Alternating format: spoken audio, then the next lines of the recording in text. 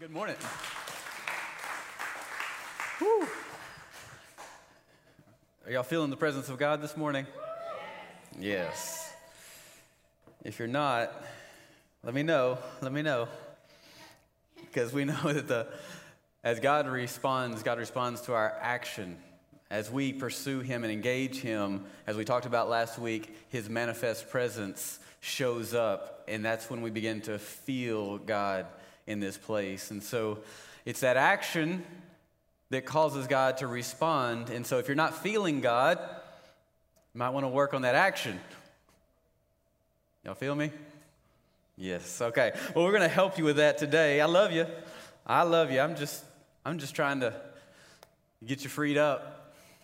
Man, because there's freedom in worship. And when we worship God with everything that He's created us for and to be, then something just begins to change. Life begins to change. Atmosphere changes. Everything changes. Before I move forward, I want to encourage you guys, if you have not registered for the men's night this Friday night, listen, get registered. No, seriously, this is what you're going to see. We're going to have some axe throwing contests. We're going to have a brim fishing contest, cornhole, some kind of fishing contest, cornhole. We might have a little bit extra. We'll have some barbecue out there. You know, you probably need this to chop off your part of the brisket. It's going to be really barbarian style. Don't come with plates. No plates when men are involved, guys. Come on. Anybody know how to catch an axe? Keith, you would. Just in case somebody falls asleep, just know what's happening. All right. Men's night, don't forget it. Hey, in July, we're going to start first and third Wednesday nights right here, 6:30. We're going to start to really plow into the Word of God. We're going to have discipleship nights on the first and third Wednesdays starting in July. It's going to continue into August and through our tribe season as well. Get plugged in. Don't forget about that. You're going to hear a lot more about that. But we really want to get the body of Christ discipled and developed and understanding the Word and knowing how to understand and dive into the Word. So it's important. And I'm telling you, it's going to be an immersion in the Word of God. We're not going to mess around. And so we're going to connect where you are and take you deep into the Word of God. And so men, we need to be able to be on that track. I've got some more things I'm going to share with you guys, you men, at the men's night that's going to lead into our next tribe season, which is fall. And so I really have a heart. God has burdened me this summer with a heart to really bring our men together and really start to develop men in the Word of God. And so be ready for that. Be looking for that. Also, Despo Conference, we've got that filled up. There are some students who are going, but they sure could use some financial help. And so if the Holy Spirit puts it on your heart to assist and bless these students to go to the Desperation Conference in mid-July, you can go. You can either give in the envelope that's in the seat back in front of you, or you can go to our website, livewithpurpose.church, and there's a Despo link, Desperation Conference link. You can just give as the Holy Spirit leads you. There's no push on this. Just if He's speaking, and you want to bless a student, it will help them, and we will send it right to them so that they can secure their ticket with us. And so, last thing I wanted to say, today we've transitioned into our message series last week, and we talked about on earth as it is in heaven. We discussed the importance, as I alluded to already in the beginning, is knowing the omnipresence, which is God is present everywhere, all over the globe. But whenever we have an action of faith, just like we did in worship, His manifest presence shows up. And we're going to build on that today. But it was important that we started this series with understanding the manifest presence of God. Now, Jesus said, I have been with you, but I'm going to send one, and He will be in you. And so there's the inner presence of God as well. But whenever we begin to discern what our calling, our gifting, our purpose, the direction, what we have in life, who we're supposed to marry, all these things comes with hearing the voice of God, which is His manifest presence. Finding freedom, finding a path for life, finding direction, finding anything that God has for you. Healing is in the manifest presence of God. And so we're talking this week about His instruments. His instruments. And so We're not talking about these instruments, but we're talking about his instruments. I'm going to break down what his instruments are to you so you begin to understand, wait a minute, I may have had a different and maybe a misunderstanding in the approach to worship in general. And so as I break this down, I want to show you where worship came from, why it was created, and where it is actually supposed to be going. And so we need to understand, in order to get there, how important music really is to what happens here on earth. Whether in the secular world or in a spiritual world as ours, it is very important to understand that the heart or the spirit behind music, behind instruments, behind the lyrics that are being projected out, how important they are, and how they can change the environment in which they are released into. They're extremely important, and it's important for us to understand that concept. The circumstances begin to shift when the spirit of the music is in line with the heart of the Father. Circumstances.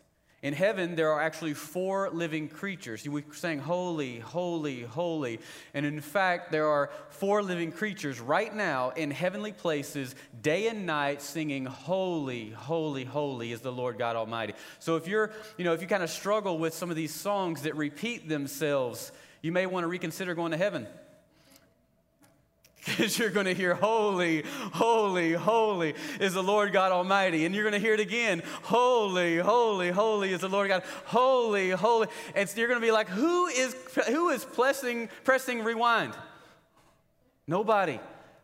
That is the will of the Father, that it be sung, holy, holy, holy is the Lord God Almighty. And then there's 24 elders who are bowing at the throne of Jesus, the throne of God, and they are laying down their crowns. You don't believe me? Let's look at Revelations 4:10. The 24 elders fall down before him who sits on the throne and worship him who lives forever and ever. They lay their crowns before the throne.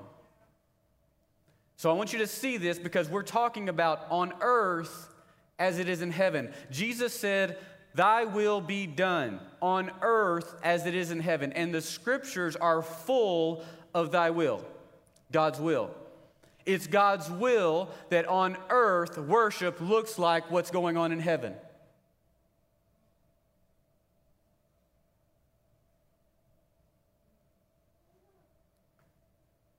Bowing down, falling down before him who sits on the throne and worshiping him who lives forever.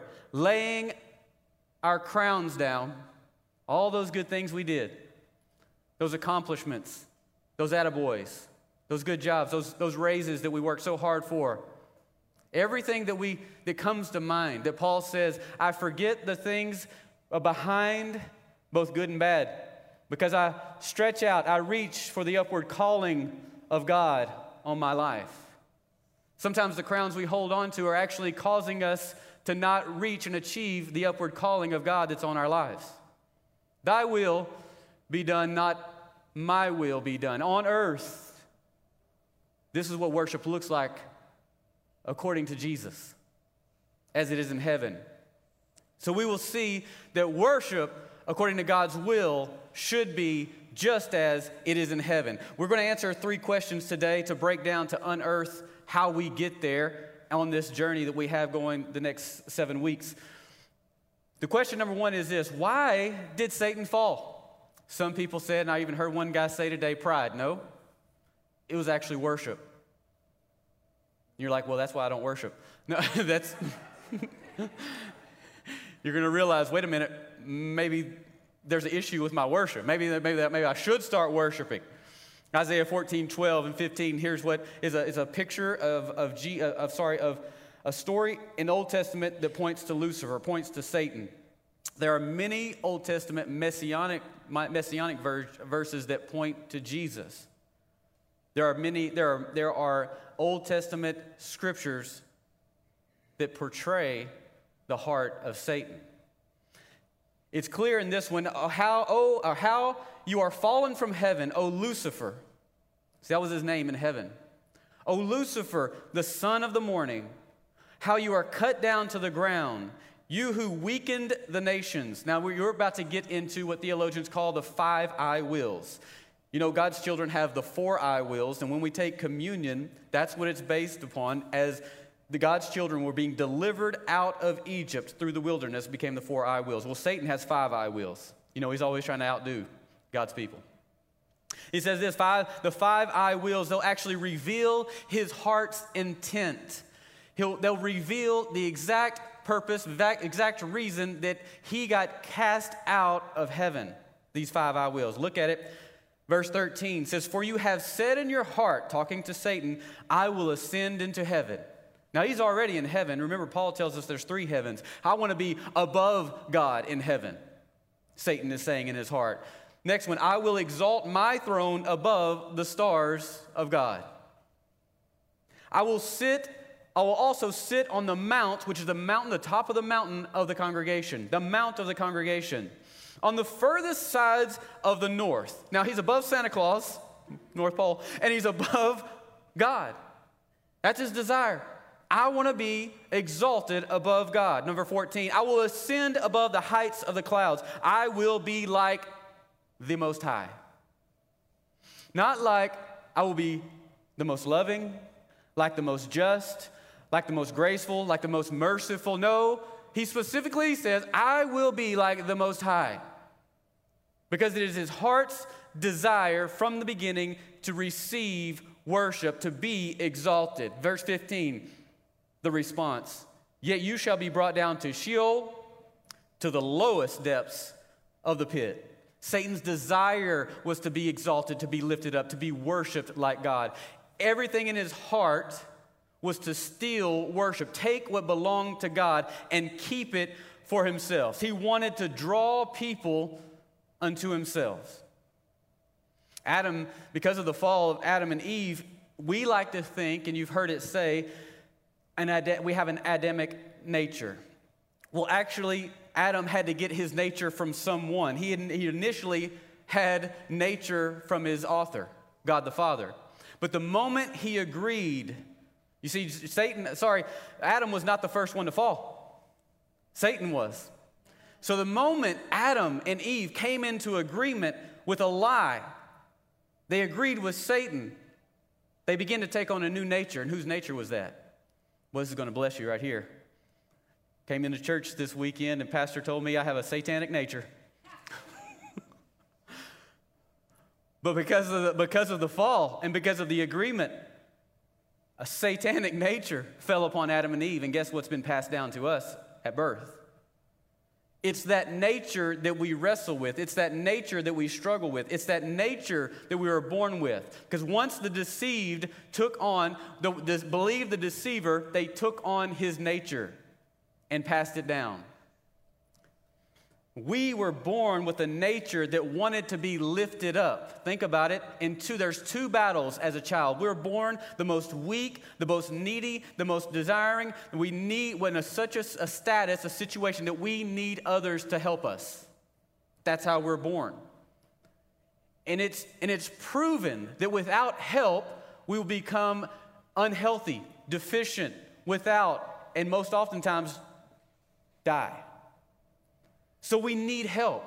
But on this other side, this same battle, this same poor child, this same humble baby also is born with this thing inside that's always crying for attention, desiring and wanting something and someone to come and put attention towards it.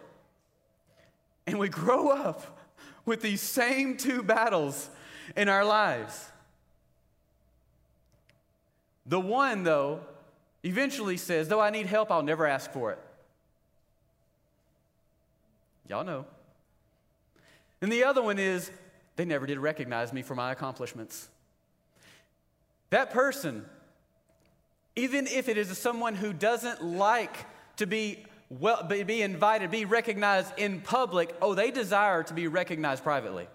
Whether they will ever admit it or not, inside of their hearts, they will come and go wishing they would have been recognized. Because we're always trying to turn the conversation back around to us. Satan was always trying to turn the conversation back around to himself. Jesus, on the other hand, always turned the conversation back around to his heavenly Father or the Holy Spirit. Oh, we love the miracles. I only do what I see my Father doing, Jesus says. Oh, we love the teachings, Rabbi. I only say what I hear the Father say. Oh, don't go. You will never go. Don't say that you're going to go to the cross. I'm going to send another, your comforter, your helper. I'm going to send the Holy Spirit. He always deferred to God the Father, God the Holy Spirit. And in the end, he says, you're going to do far greater things than I ever did. He even deferred to us. And the more we become like Christ, we too begin to defer either to Jesus or to others. Because we don't need the recognition. We don't need the conversation to be about us. You ever been with that person who's always trying to find a way into the conversation to bring it back to them? Can you nudge the person that's beside you? Can you nudge the person that's nearby that you think you're thinking about? Don't do it. Have a different conversation at lunch. Have that old nature conversation at lunch once you want to be heavenly nature.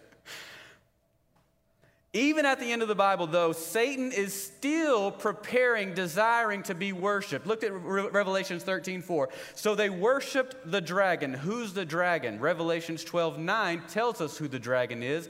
Now the dragon, the devil, or Satan, right there in Revelations 12:9, we've covered it before in the last 6 months. If you're here, you'd have got it. The dragon who gave authority to the beast, and they worshiped the beast, saying, who is like the beast? Who is able to make war with him? Now, some of you, those last two questions just stood out to you because you're like, that reminds me of something in the Old Testament. That's exactly right.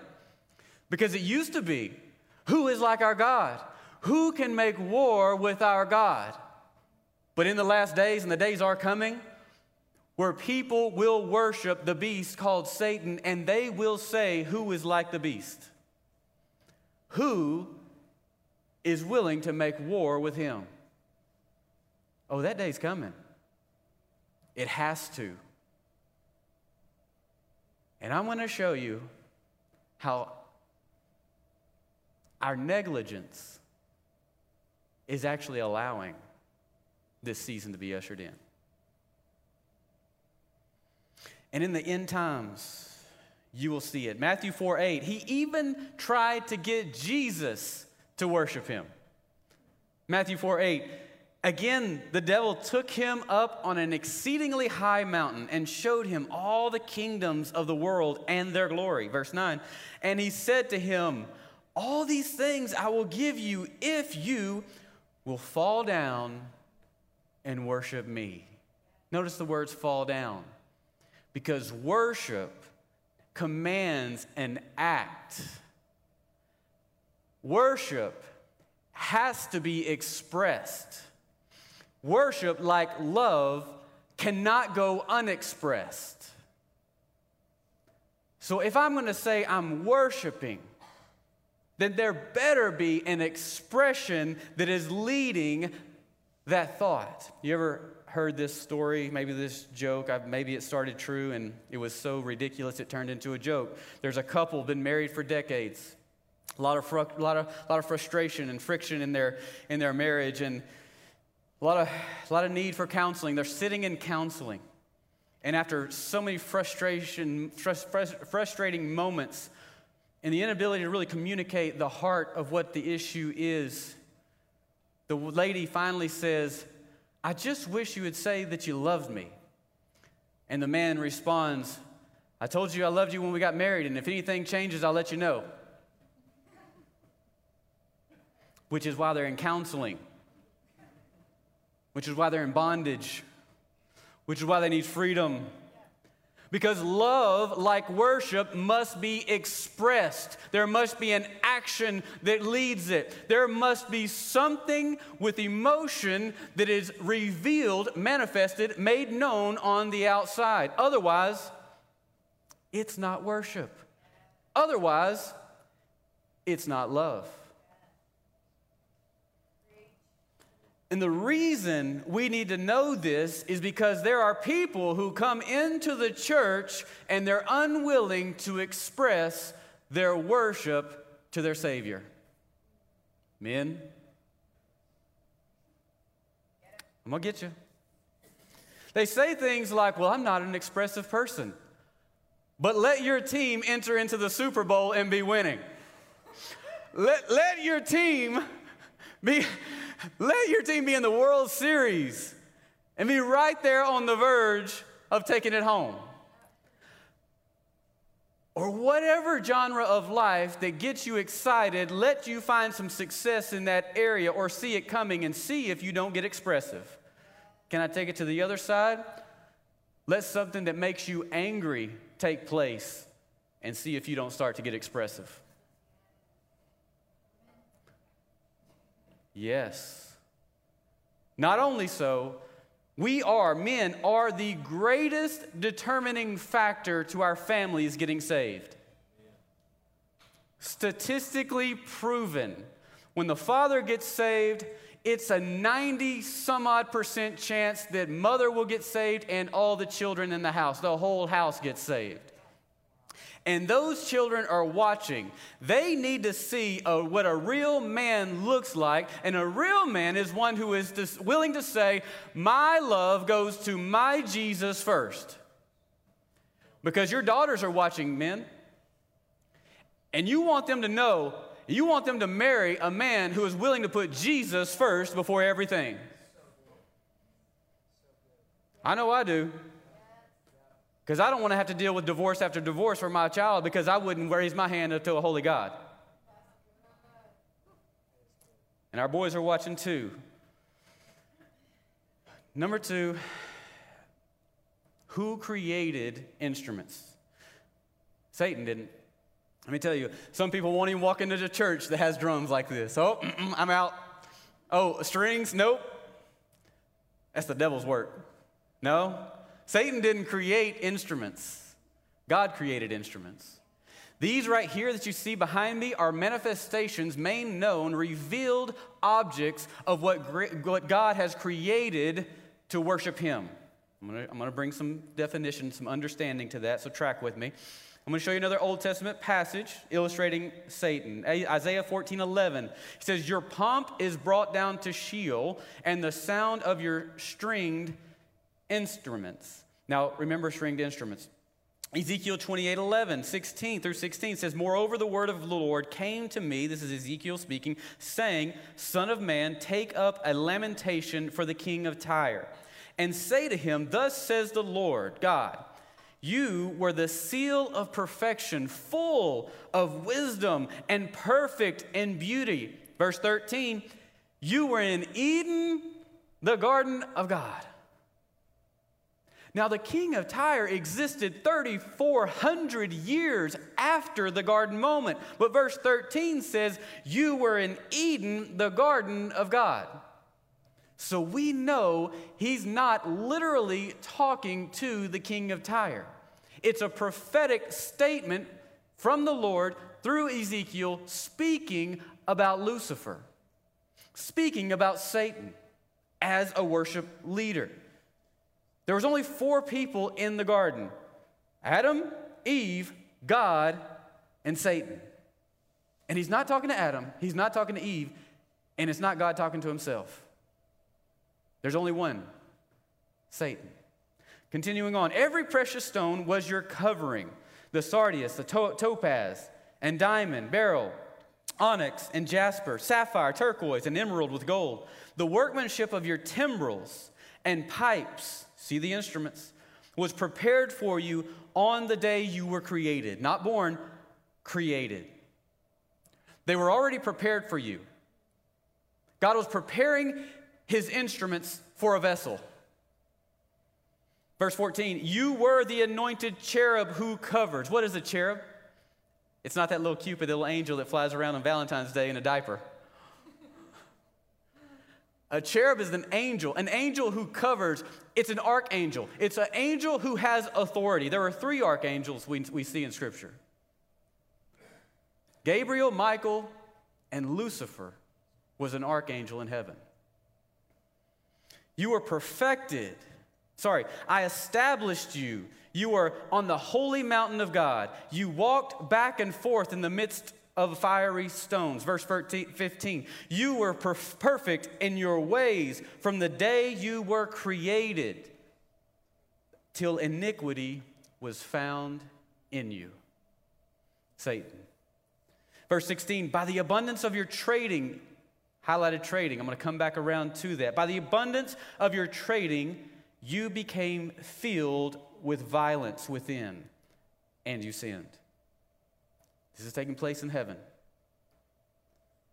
Therefore, I cast you as a profane thing out of the mountain of God, and I destroyed you, O archangel, angel of authority, covering cherub. From the midst of the fiery stones. Trading, you'll see this word as merchandising in the King James Version. Let me break this down to you what this means. This is as if you own a retail store and you sell clothing, and Jim Bob is a salesman in your store. Well, Jim Bob worked hard that day and he sold $500 worth of clothes. Jim Bob was really proud of himself and he thought, you know what, I deserve at least $150 of this. So Jim Bob goes to your cash register and puts $350 in the cash register and stashes $150 in his pocket. That is called merchandising, trading.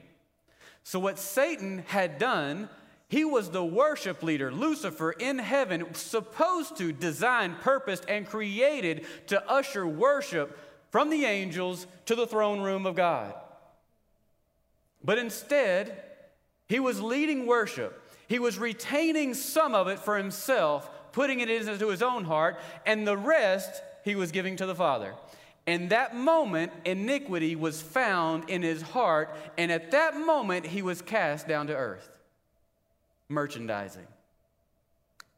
Retaining something that belongs to the Father. Satan was the worship leader in heaven and was supposed to usher worship to God. He was created with instruments. He was created with objects to bring worship to God. There are three pillars and the church is built upon. And these three things we do every time that we meet together. There's worship, there's a word, and there's prayer.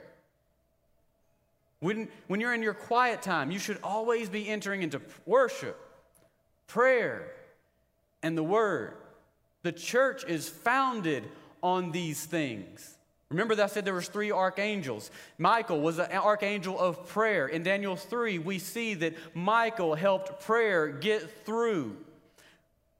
Gabriel, we see he is an archangel of the word. He brought the word of the Lord to Jesus' mother, Mary. You will have a child. This was from Gabriel. He also brought the word to Zacharias about John the Baptist. Your wife is going to have a child. You shall name him John. He's like, I'm too old. He couldn't talk anymore until he admitted it. He admitted the will of the Father, then he was able to talk. Isn't it easier just go ahead and get with the will of the Father?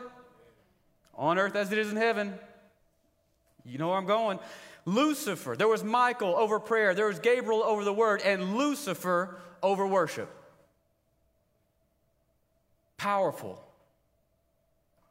Isaiah 14:11, your pomp is brought down to Sheol. I've read this already. And the sound of your stringed instruments. Remember that. Ezekiel 28:13, the workmanship of your timbrels and pipes.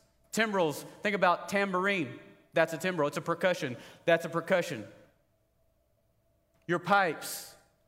The instruments are made of three things. Percussion, pipes, and strings, and or. Pipes, think about a clarinet, a flute, a trumpet, something that you blow wind through. Stringed instrument, right over here. Harp, violin, bass, electric guitar. Yeah, keys have strings, keyboards. These were all prepared for him on the day he was created. And I don't know if you realize this or not, but we also have the same three instruments. And all instruments are either stringed, wind, or percussion. You're like, well, where do I have these instruments?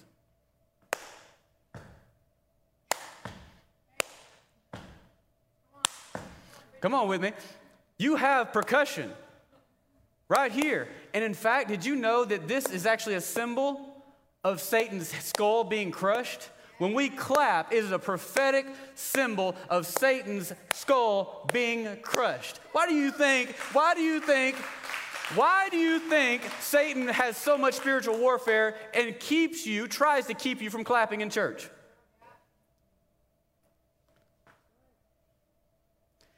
Oh, I don't have any strings. What are you talking about? Oh, don't you have vocal cords? And whenever you blow through the tube that's in your throat, for some it creates a beautiful noise. Some is just joyful.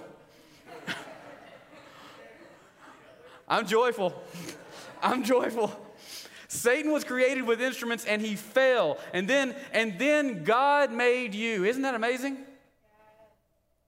God will be worshiped. There's more to what happens than when we play instruments than you first realize. There's way more that begins to shift in the environment when you begin to lead from a heart of worship, begin to engage and act, have a faith action, because worship is a faith act, by the way, because otherwise it's ridiculous. Because it takes faith to believe in a holy God. It's by faith we are saved, through grace. And because of that, I'm thankful. Maybe you had a really good life before you got saved, but not me. I know what I've been freed from. I know where I was going. I know where I'm saved from. And I know why I give it all out back to Jesus. Look at this, 1 Chronicles 13:8. Then David and all Israel played music before God with all their might, not just stoically. I guess we will play today. No, they sang, they played music before their God with all their might, with singing and harps and strings, instruments, on tambourines and cymbals, and with trumpets. They gave it their all. They didn't hold back. 1 Chronicles 25:1. Moreover, David and the captains of the army separated for the service some of the sons of Asaph. By the way, Asaph is a worshiper of worship leaders, of Heman and of Jeduthun, who should prophesy with harps, stringed instruments, and cymbals. David taught his instrumentalists, his musicians, how to prophesy through instruments. When we begin to get into the presence of God, when we, at that faith act, begin to worship God just because of who He is, if He does nothing else in our lives again, because of who He is, the manifest presence of God begins to show up. And when we get into alignment with what He is saying, with His will, when our heart captures His heart, and all of a sudden we're using these instruments in flow of what God the Father is doing, then we begin to prophesy what God is saying from the throne room. This is really good. Because when we get in this place, the will of the Father is now flowing through His vessels, His instruments, and flowing out through the chords, the windpipe, and maybe even the percussion, because we are saying in our action yes and amen to the very thing the throne room of God is saying and declaring, and the atmosphere begins to shift. And all we did to do, thank you, is to get under the will of the Father and say, on earth as it is in heaven. We're saying in our heart's agreement, yes and amen. 2 Chronicles 5:13-14 says, indeed it came to pass when the trumpeters, the singers were as one. You ever been in an environment and all of a sudden the lyrics aren't on the screen, but everybody is singing in unison, and even the strings are making a new song, the keys, the drums are making a new song, a song that has not been heard, has not been pre-created, but all of a sudden everybody's moving in one accord. That's a prophetic environment. Because God has now been ushered in by our action. Now there's a response from God. The manifest presence is there, and everybody is in one accord. That's what he's describing. Indeed, it came to pass when the trumpeters and the singers were as one to make one sound, to be heard in praising and thanking the Lord. And when they lifted up their voice, with the trumpets and cymbals and instruments of music, and praised the Lord, saying, for he is good. Declarations back to God for who he is, for his mercy endures forever, that the house of the Lord was filled with a cloud. And nobody got upset because fog was entering into the room. Keep that cloud outside. Sometimes God can't get to us with his manifest presence because he can't fit in that religious box we carry around in our hearts. That place is just a little too charismatic for me. We didn't do this in my church. He wasn't allowed to do this in your church. And he wasn't allowed to do this. So the house of the Lord was filled with a cloud, so that the priest could not continue ministering because of the cloud, for the glory of the Lord filled the house of God. Let it be. Can somebody say yes and amen? Let the glory of the Lord fill this house so that we, priests, by the way, the scriptures say in the New Testament, you are the priests, not me. You have the holy duties. It's your job to minister to God. But when we minister to God and his glory fills the place and his manifest presence, all of a sudden he begins to turn around and do the ministering. That's when people get healed. That's when inner healing takes place, physical healing. That's when freedom takes place. That's when the bondages of things that you've been going to counseling for decades that couldn't get solved in a minute because the glory of the Lord fills the house, and a heart change, a transplant takes place, and a mind shift begins to be adopted, and all of a sudden the problems you came in with don't even exist. They don't mount up to the glory of the Father. And you go out to that workplace and you're like, who are you? I'm a changed man. I'm a man who realized I need to live differently for the sake of my family, for the sake of this community, for the sake of my church, for the sake of others. I realize it's no longer about me. I'm a changed man.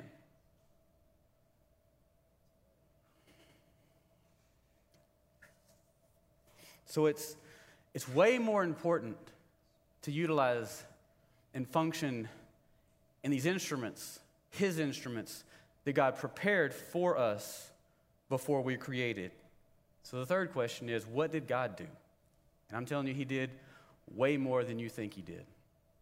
There's this gap time that theologians call Genesis 1:2, but right after Genesis 1, and right before Genesis 1:3, God created heaven and earth.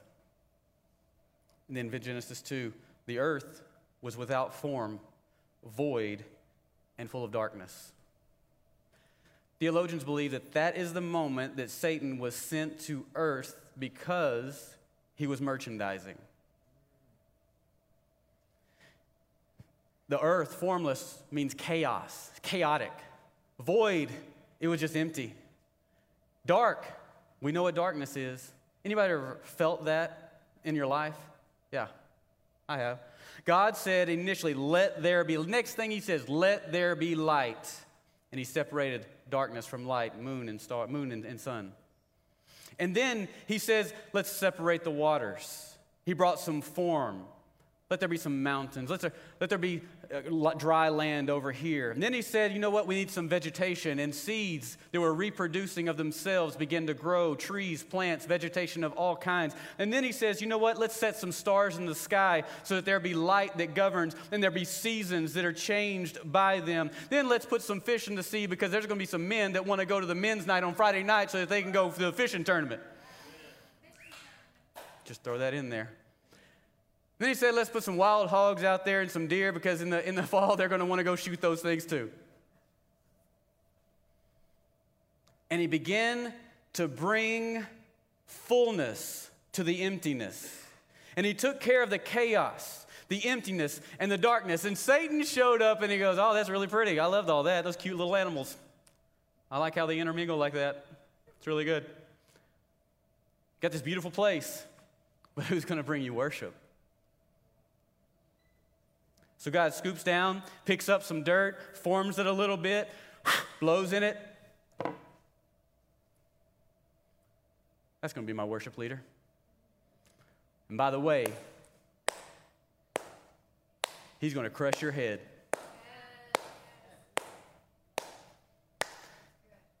And Satan, out of fear that he wasn't going to get the very thing that he wanted, which was worship, stolen, that belongs to God, goes and whispers into Eve, and it affects Adam. And he uses the very thing that got him sent out of heaven. And he says, oh, you can be like the Lord Most High, God. And they bought it. And they were sent out of the garden. And then spiritual chaos, emptiness, darkness came back into the earth, but it was spiritual. Until 2,000 years ago, when God yet again said, let there be light. And he sent Jesus.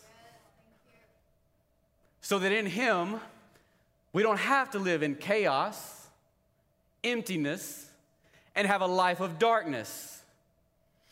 And we are created in the image of God with instruments to worship and praise the Lord. And when we do, then the glory of the Lord comes in and fills this house, then it fills my house, and then it fills this house.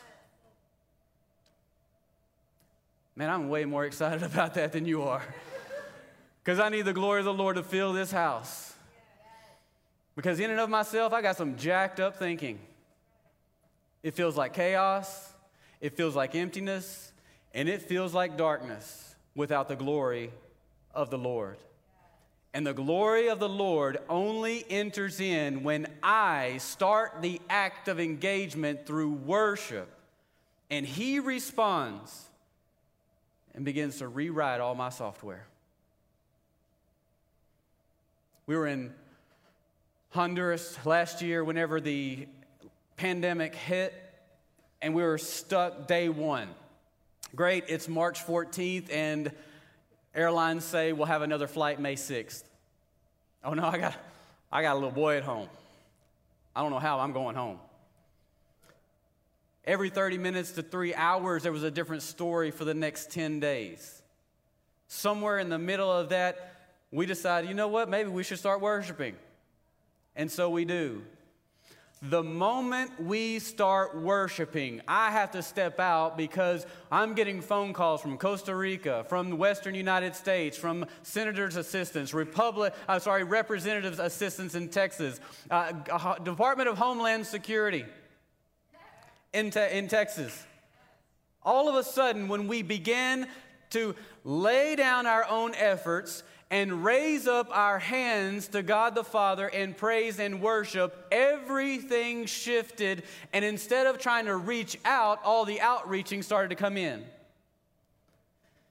And by the end of the night, at 10 o'clock, that same night, a stranger, a missionary who I've never met in my life, calls me and says, hey, Nathan, I think I have a flight for you and your team. How many you got? What's their names? Who are you? Tell you what, is an angel of the Lord is who he is. He said, I have a friend that I've been ministering to who works for United Airlines, and they contacted me, and they said they think they have a flight that's coming up that we can get you on. I just sent him the names and the information and said, hey, here you go. He didn't say, here, you're going to have to do it. I didn't have to do anything. Here you go. And the next morning I woke up and we had seats on a flight to get back home. Couldn't really rest in peace just yet because Honduras didn't even know about this flight and America didn't know about this flight. This flight wasn't anywhere to be found on any books. So for the next few days, I'm like, yeah, we're good. We're going home. Inside, I'm like, I don't know if we're ever going to leave this place. And Delaney's like, what do we do? And Jonathan's like, I got to get home to my goats. even leading up to the day to get a salvoconducto, which is a safe passage from our hotel to the airport. We're trying to work with a congressman who's trying to give us this safe passage, but the government won't give it to him because they don't have this flight on their books. We got seats on something. So a friend from the Homeland Security called. He had come to church here one or two times a few years ago. He called and he said, man, how you doing? You need anything? I said, man, I just need to know, is this plane real? Here's the number, here's the times. Looked it up. He said, let me call you back. Called me back. He says, Customs has this plane on the books. Honduras didn't have it. It's got to land in their country. Thankfully, I can find peace in that. America has it. We laid down our efforts. I quit calling the embassy. They were no help. Let me just tell you. They were writing a roadmap that had been unwritten. The senators, no help. Representatives, no help. But people on the ground who had a desire and were moved by the Spirit to respond just took care of our needs. He said, no, you don't have to do it. Don't worry about giving your names and calling her. Let me do it. It reminded me of another story. No, you don't have to lay down your life. Let me do it, Jesus said.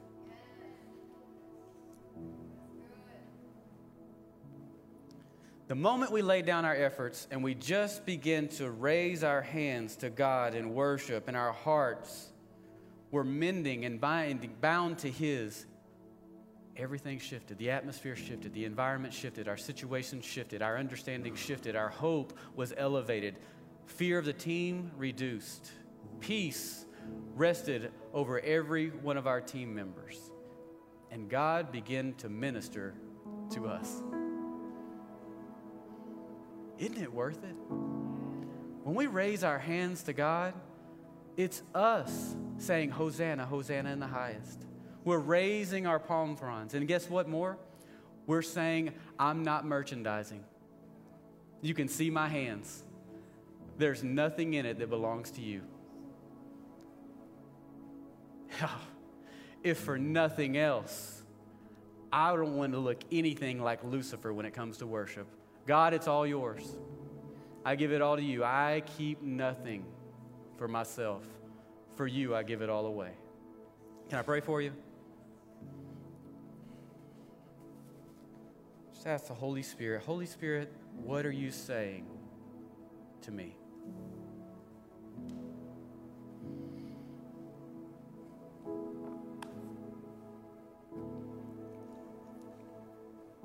Holy Spirit, how can I use these instruments to serve you?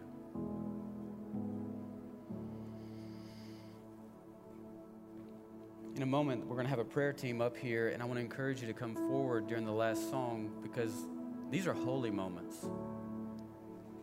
The manifest presence of God is here.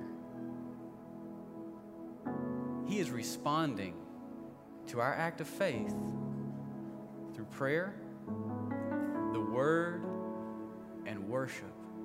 And in His presence, Scripture tells us, is the fullness of joy. So if you need prayer for anything, I want to encourage you to come forward in a moment when our team comes forward. Don't leave here with the burdens. Because I know this year and last year come with a lot of weight.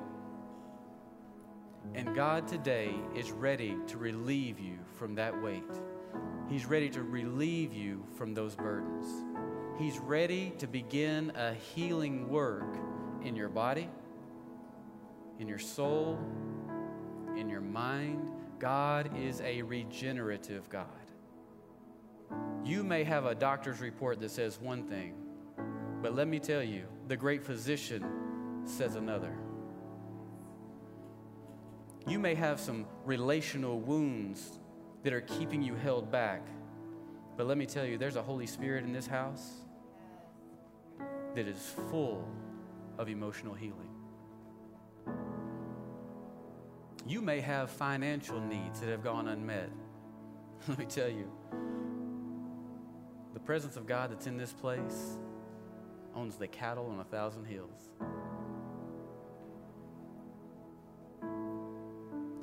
All he's asking is for you to meet him in a place of faith. So Father, we just thank you so much for your presence, your manifest presence in our lives.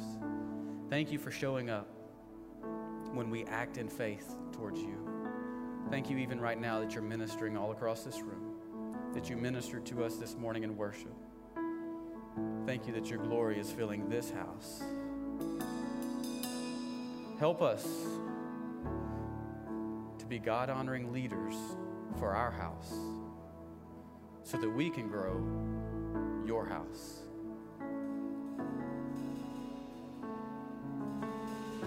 So come, Holy Spirit, and have your way. And do what only you can do. In Jesus' name I pray. Amen.